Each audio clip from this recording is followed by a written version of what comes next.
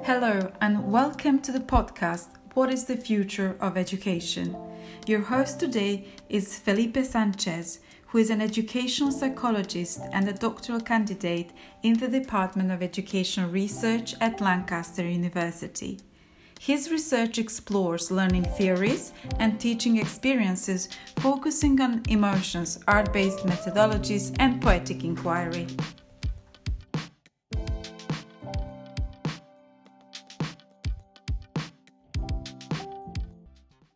Welcome, everybody. Welcome to this new episode of What is the Future of Education? Today, we have with us Xian Bain from the University of Edinburgh.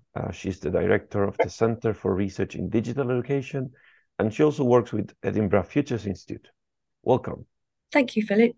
One of the issues that we wanted to discuss today with you is about your work with the Near Futures project there in Edinburgh. Would you mind to tell us a little bit about the project and so we can have a little bit of the setting?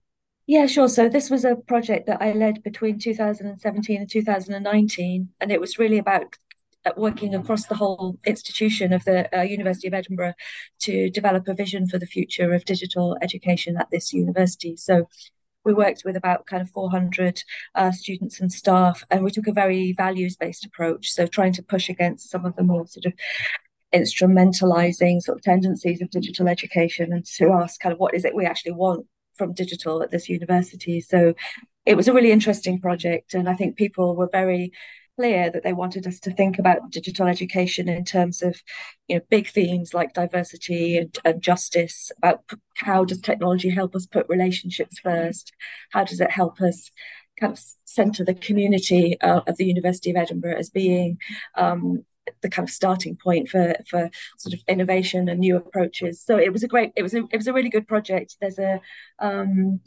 a full report on it from that you can find from my website. But I think it was quite new at the time because not that many people were doing very sort of values-based sort of participative approaches to developing university policy, strategy, and vision. So it was a useful project to do, and I think it stood us in good stead when the COVID pandemic hit, and we needed to really think quite quickly about what digital education should be and what it might look like. So, I mean, in that sense, you were quite lucky. I was reading your paper, the 2021 paper, which is just after the pandemic really kind of hit and was starting to come down, and you could tell that it's amazing that I mean, it's a play on words, right? But you really anticipated what you needed to be doing, right? yeah, we did in a way, and it was obviously the lockdowns were devastating, but it did mean that I think as an institution we had a fairly solid grounding to kind of think about the so-called digital pivot. I mean, and that's not just from near future teaching. That was this university has had about over a decade of quite heavy investment in digital education in various forms, and I think we've kind of built a body of really kind of quite sophisticated expertise within the university because of these very kind of high level kind of funding programs, and that also really helped us because as an institution I think we have quite a bit of confidence in the way that in digital technologies for education. So I think we got quite lucky at that point. Yeah, I mean, as lucky as anyone could have been during the pandemic. So yeah, less unlucky maybe. Yeah, exactly. Good way. Good way of framing it. So with this kind of project as a framing, how do you see the link between your work and Education Futures? So I think with most of my work, to be honest, over the last kind of decade has been focused on education futures in different ways. And I do actually have a role in the university as assistant principal for Education Futures, which is about kind of looking at the kind of big trends and trajectories and shifts and thinking about how we might position ourselves in relation to them. So I've been thinking about this a lot for at least 10, 15 years. I do sometimes worry that digital, the kind of term digital sometimes becomes almost like a proxy for futures. When people talk about the future of education, often it's digital technologies that people think about first. And in a way, I don't think that's particularly helpful, because often, if we're really having a conversation about the future of education, it's about the underpinning sort of political, funding, cultural, social kind of issues that drive the way we think about and value education. So I do worry about that a bit. But I think in my research centre, so I've got 20 or more fabulous colleagues and PhD students in the Centre for Research in Digital Education, who are all doing different kinds of research on essentially the future, a kind of a socially responsible digital future for education, from preschool to lifelong learning.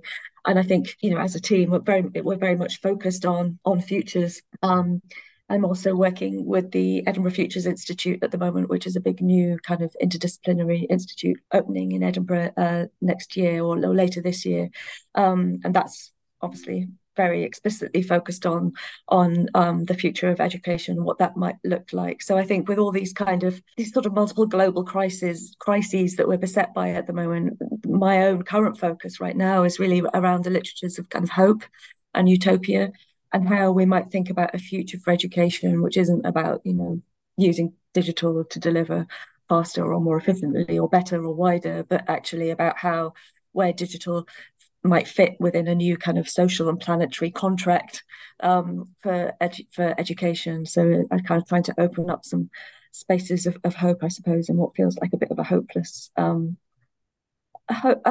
of position at the moment, in that there isn't that in education circles, there's not that much around at the moment that kind of we're very much driven by this sort of competitive, performance-oriented, sort of under-resourced system in universities. And I think we do often lose sight of what education is for, beyond the kind of employability and skills agendas and so on. And we do need to get better at articulating the value of education and learning, which isn't about it being instrumentalized, but about the kind of expansiveness of human thought and how we work with that in educational contexts. I really, really love that you took the conversation to that side, because I really wanted to ask you to kind of develop just a little bit further these ideas of critical anticipation and hope, this kind of takes on the future and the futures of education, because you mentioned them briefly on this paper, the 2021 paper, the Near Future Teaching. But yeah, I can see that it kind of focuses your perspective. Yeah, yes, it does. And that's kind of work that, I mean, I'm not a critical anticipation scholar. I guess that would be folk like Kerry Facer, or maybe Sarah Amsler, maybe Neil Selwyn, kind of have taught more about sort of anticipation. But I think I find it very useful to use that work in thinking about, at the moment, the idea of utopia and education. So the work that I'm currently doing is using Ruth Levitas's kind of utopia as method to understand what a kind of what an educational utopia might look like that engaged with digital. And I think one of the things I like best about her work, about Ruth Levitas's work, is the way that she sort of uses this idea from Miguel Abensor about the education of desire, and about how this is kind of how we think about utopia. It's not about developing blueprints or master plans for perfect future societies, but it's about how do we educate the desire, our own and others' desire for better futures. And I think in the context of those of us working within education itself, reframing what we think the purpose of education might be in terms of desire, and how we help our students and ourselves to desire differently, to desire better, is a really powerful idea, because I think it's around that notion of desire and desiring differently that we open up new potentials for new kinds of futures. So that's kind of what I'm looking at the moment. Sort of how do we move ourselves away from, at the moment, the best people at creating and educating desire are the big corporates, the whole sort of machinery of kind of consumerist capitalism, basically. So you say Apple, for example, are fabulous at creating desire, or educating us to desire new products, new devices. In education, this is why we need education, to teach ourselves how to desire differently, because we cannot continue with this kind of cycle of consumption and waste, and not just material waste, but waste of our sort of intellectual capacities also in this kind of desiring and wanting more and more. We don't need to desire more, we need to desire differently. And I think that that's what the kind of scholarship around utopia offers us at the moment. So, I mean, we could arguably say that it's in that kind of lane that your work might inform the future of education. Like, do you take this work with the Near Futures project as kind of a blueprint of how to make this happen university-wide? No, so near future teaching was never a blueprint, and that kind of model of utopia as blueprint is quite contested. In that you can't really do a top down design of what society should look like. It just without it becoming a totalitarian. So I think that's something that I would want to not claim at all for the Near Future Teaching project. So Near Future Teaching was specifically about developing a values-based vision. So it was about a set of big ideas that open up new potentials for different kinds of futures, but in quite a grounded way, because this was a strategic kind of project of the university. So in a way, I think Near Future Teaching was much more aligned to this idea of utopia as the education of desire. Let's collectively work together as a community to understand how we might desire differently. Than it was about developing a blueprint for what the future of education should look like. So is it in that sense then that you mean that this project is more political? The Near Future Teaching one, yes, I think it was quite political, although we didn't frame it as it being particularly political. We did review kind of social, technical, economic, and political kind of contexts of digital education as part of that work. But the project was really designed to be a kickstarter for conversation institutionally. It wasn't, I mean, it started from a critical perspective, but it wasn't, it was about creating a new vision, so I think probably for that project, the politics are more sort of implicit, that work had to appeal to a lot of different kinds of people, from, senior management to students, to people in engineering, to people in philosophy. It had to appeal across disciplines and across the whole university, so it had to be framed quite carefully. I mean, it is quite remarkable what you did, because moving away from the idea of this blueprint, you argue for a bottom-up in a way instead of a top-down way of creating these sort of agreements, because it's not even a policy for the university, but it's just a common agreement. So how would you say that process was felt or experienced by you and the team? I mean, I think it was challenging. I think to sort of do a piece of participative co-design across the whole university is quite challenging, and the methodology we developed for that was, it was a combination. We ran lots of events, and we got people to come to events to talk about, I don't know, blockchain or VR or exclusion or EDI or whatever, and then had conversations with them in those events about the future of digital education. So we did that. We also did quite a lot of Vox Pop type interviews with students and staff. We did reviews. We ran a series of really intensive workshops with quite a large steering group, which we worked with a future design agency on, called And Then, who were brilliant at kind of structuring this active visioning when we came to the latter phases of the project. So we had a sort of a multiply pronged methodology, and we did talk to a lot of people, and it was fun as well as challenging. I think what we didn't do is apply a kind of like an implementation plan to the project. In some ways, it might have been helpful to do that, but like you say, this was about creating a provocation. It was about articulating a position and informing vision and strategy development, and I think it did do that. For doing that, can you maybe think or share with us some artifacts, media, tools that raise important questions or can contribute to our thinking of the future of education? Yeah, sure. So, well, I mean, I guess everyone's talking about AI just now, aren't they? But there have always been these, big so-called disruptors of the future of education. I've been in my career long enough to remember Web 2 and virtual worlds and MOOCs, and then we had COVID, and now we've got AI. I think often with these things, the issue is it's less about the tech, although it's not some of the tech is kind of pretty breathtaking.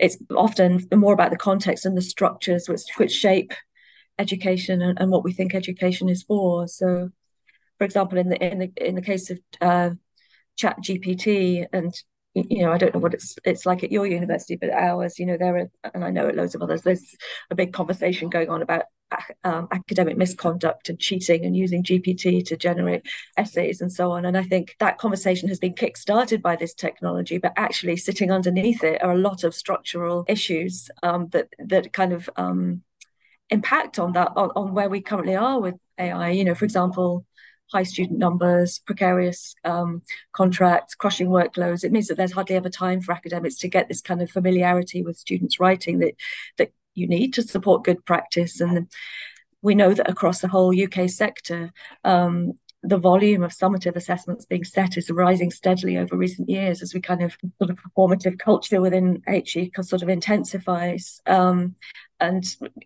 And now we have increased kind of attendance monitoring, surveillance architectures are becoming more and more normalized. And all of this is part of this kind of culture of performativity, the commodification of the student journey, and the policing of misconduct to protect the exchange value of our degrees. There are lots of really complex social and structural things sitting underneath this conversation about ChatGPT that I think we need to be surfacing, and we are surfacing at the moment. So I think that's a really good one that we should continue to be talking about, but not just in terms of, the conversation tends to be how can we design assessments that are ChatGPT proof. Shouldn't we move back to closed book in-person exams? Shouldn't we introduce further policing of students' assignments through things like Turnitin's GPT detector? And those are the wrong conversations. The conversations should be, how can this help us really think about what's wrong with the way we assess students and how we should change that, and how we can make it more creative, more diverse, more authentic. So I think that's a really big one at the moment. To kind of further that discussion of alternative ways of thinking of the future and not kind of thinking it so situated with the current technological marvel that broke the internet, right? But in your work, I saw these different tools that they might sound silly or not as important, but there could be value there in stuff like, for example, these opinion cards or these scenarios that you build to kind of, as you say, just to stir up the discussion and make people and help people think otherwise. Would you say that those kind of tools could also help contest this space for AI or whatever else technology comes in the future? Yeah, so I think the work that work that you're referring to there is sort of part of another program of work that I'm doing here, particularly with colleagues Michael Gallagher and Jen Ross, which is a kind of spin out from near future teaching. So we developed some sort of speculative methods during near future teaching, which did use things like opinion card scenarios and so on. And we've recently kind of created a new set of kind of higher education futures scenarios, which are kind of focused on, really on what might a good university look like in a context of complete climate disaster, for example, or in a context of complete kind of human machine kind of integration. There's some sort of speculative futures which we can then use in conversations with colleagues and students and public and others to think about what the purpose and function of the university might be in these scenarios. So probably my colleague Jen Ross would be a good person to talk to about this, because she's just published a book on speculative methods and digital learning futures. But we've kind of accompanied some of that work with storytelling, like writing of microfictions, using other forms of kind of representation of knowledge to engage people with these kind of big ideas. And I think those, we've been workshopping quite a lot with those, and they work really well as a way of getting people to think differently about the future, maybe to desire differently. Yeah. In that sort of world of imagination, if you had the power to change something in education towards the future, towards this future that you envision, what would that be? Yeah, it's a good question. I think the most important thing would be changes in the political context. So at the moment we're very locked down into a very sort of instrumentalized, functionalistic utilitarian model, even in universities like ours. And I think that needs a big shift. So I suppose one obvious thing is that university schools, more funding across all sectors, so more time for teachers to teach well, more investment in teachers. I think we do need a kind of radical shift away from this kind of education as instrument ethos, which has dominated the political scene for ages. So, a program which starts by articulating what education is for in a wider sense than this kind of human capital model, which I think really it still dominates our political imaginary anyway. I think we need a massive rethink of assessment and its role across all sectors of education, away from what is sort of very granular, overly heavy structures, which just make people miserable. School kids and students, it creates immense stress, pressure, misery, and we need to kind of shift that way we think about sort of the assessment and measurement of students learning towards much more project-led and authentic creative models, which actually create pleasure and joy for students and for teachers. And I think in a broader sense, education probably needs to be less about mapping ourselves to the economic order and more about justice, reciprocity, enrichment, creativity, growth, big ideas, limitlessness, if you like.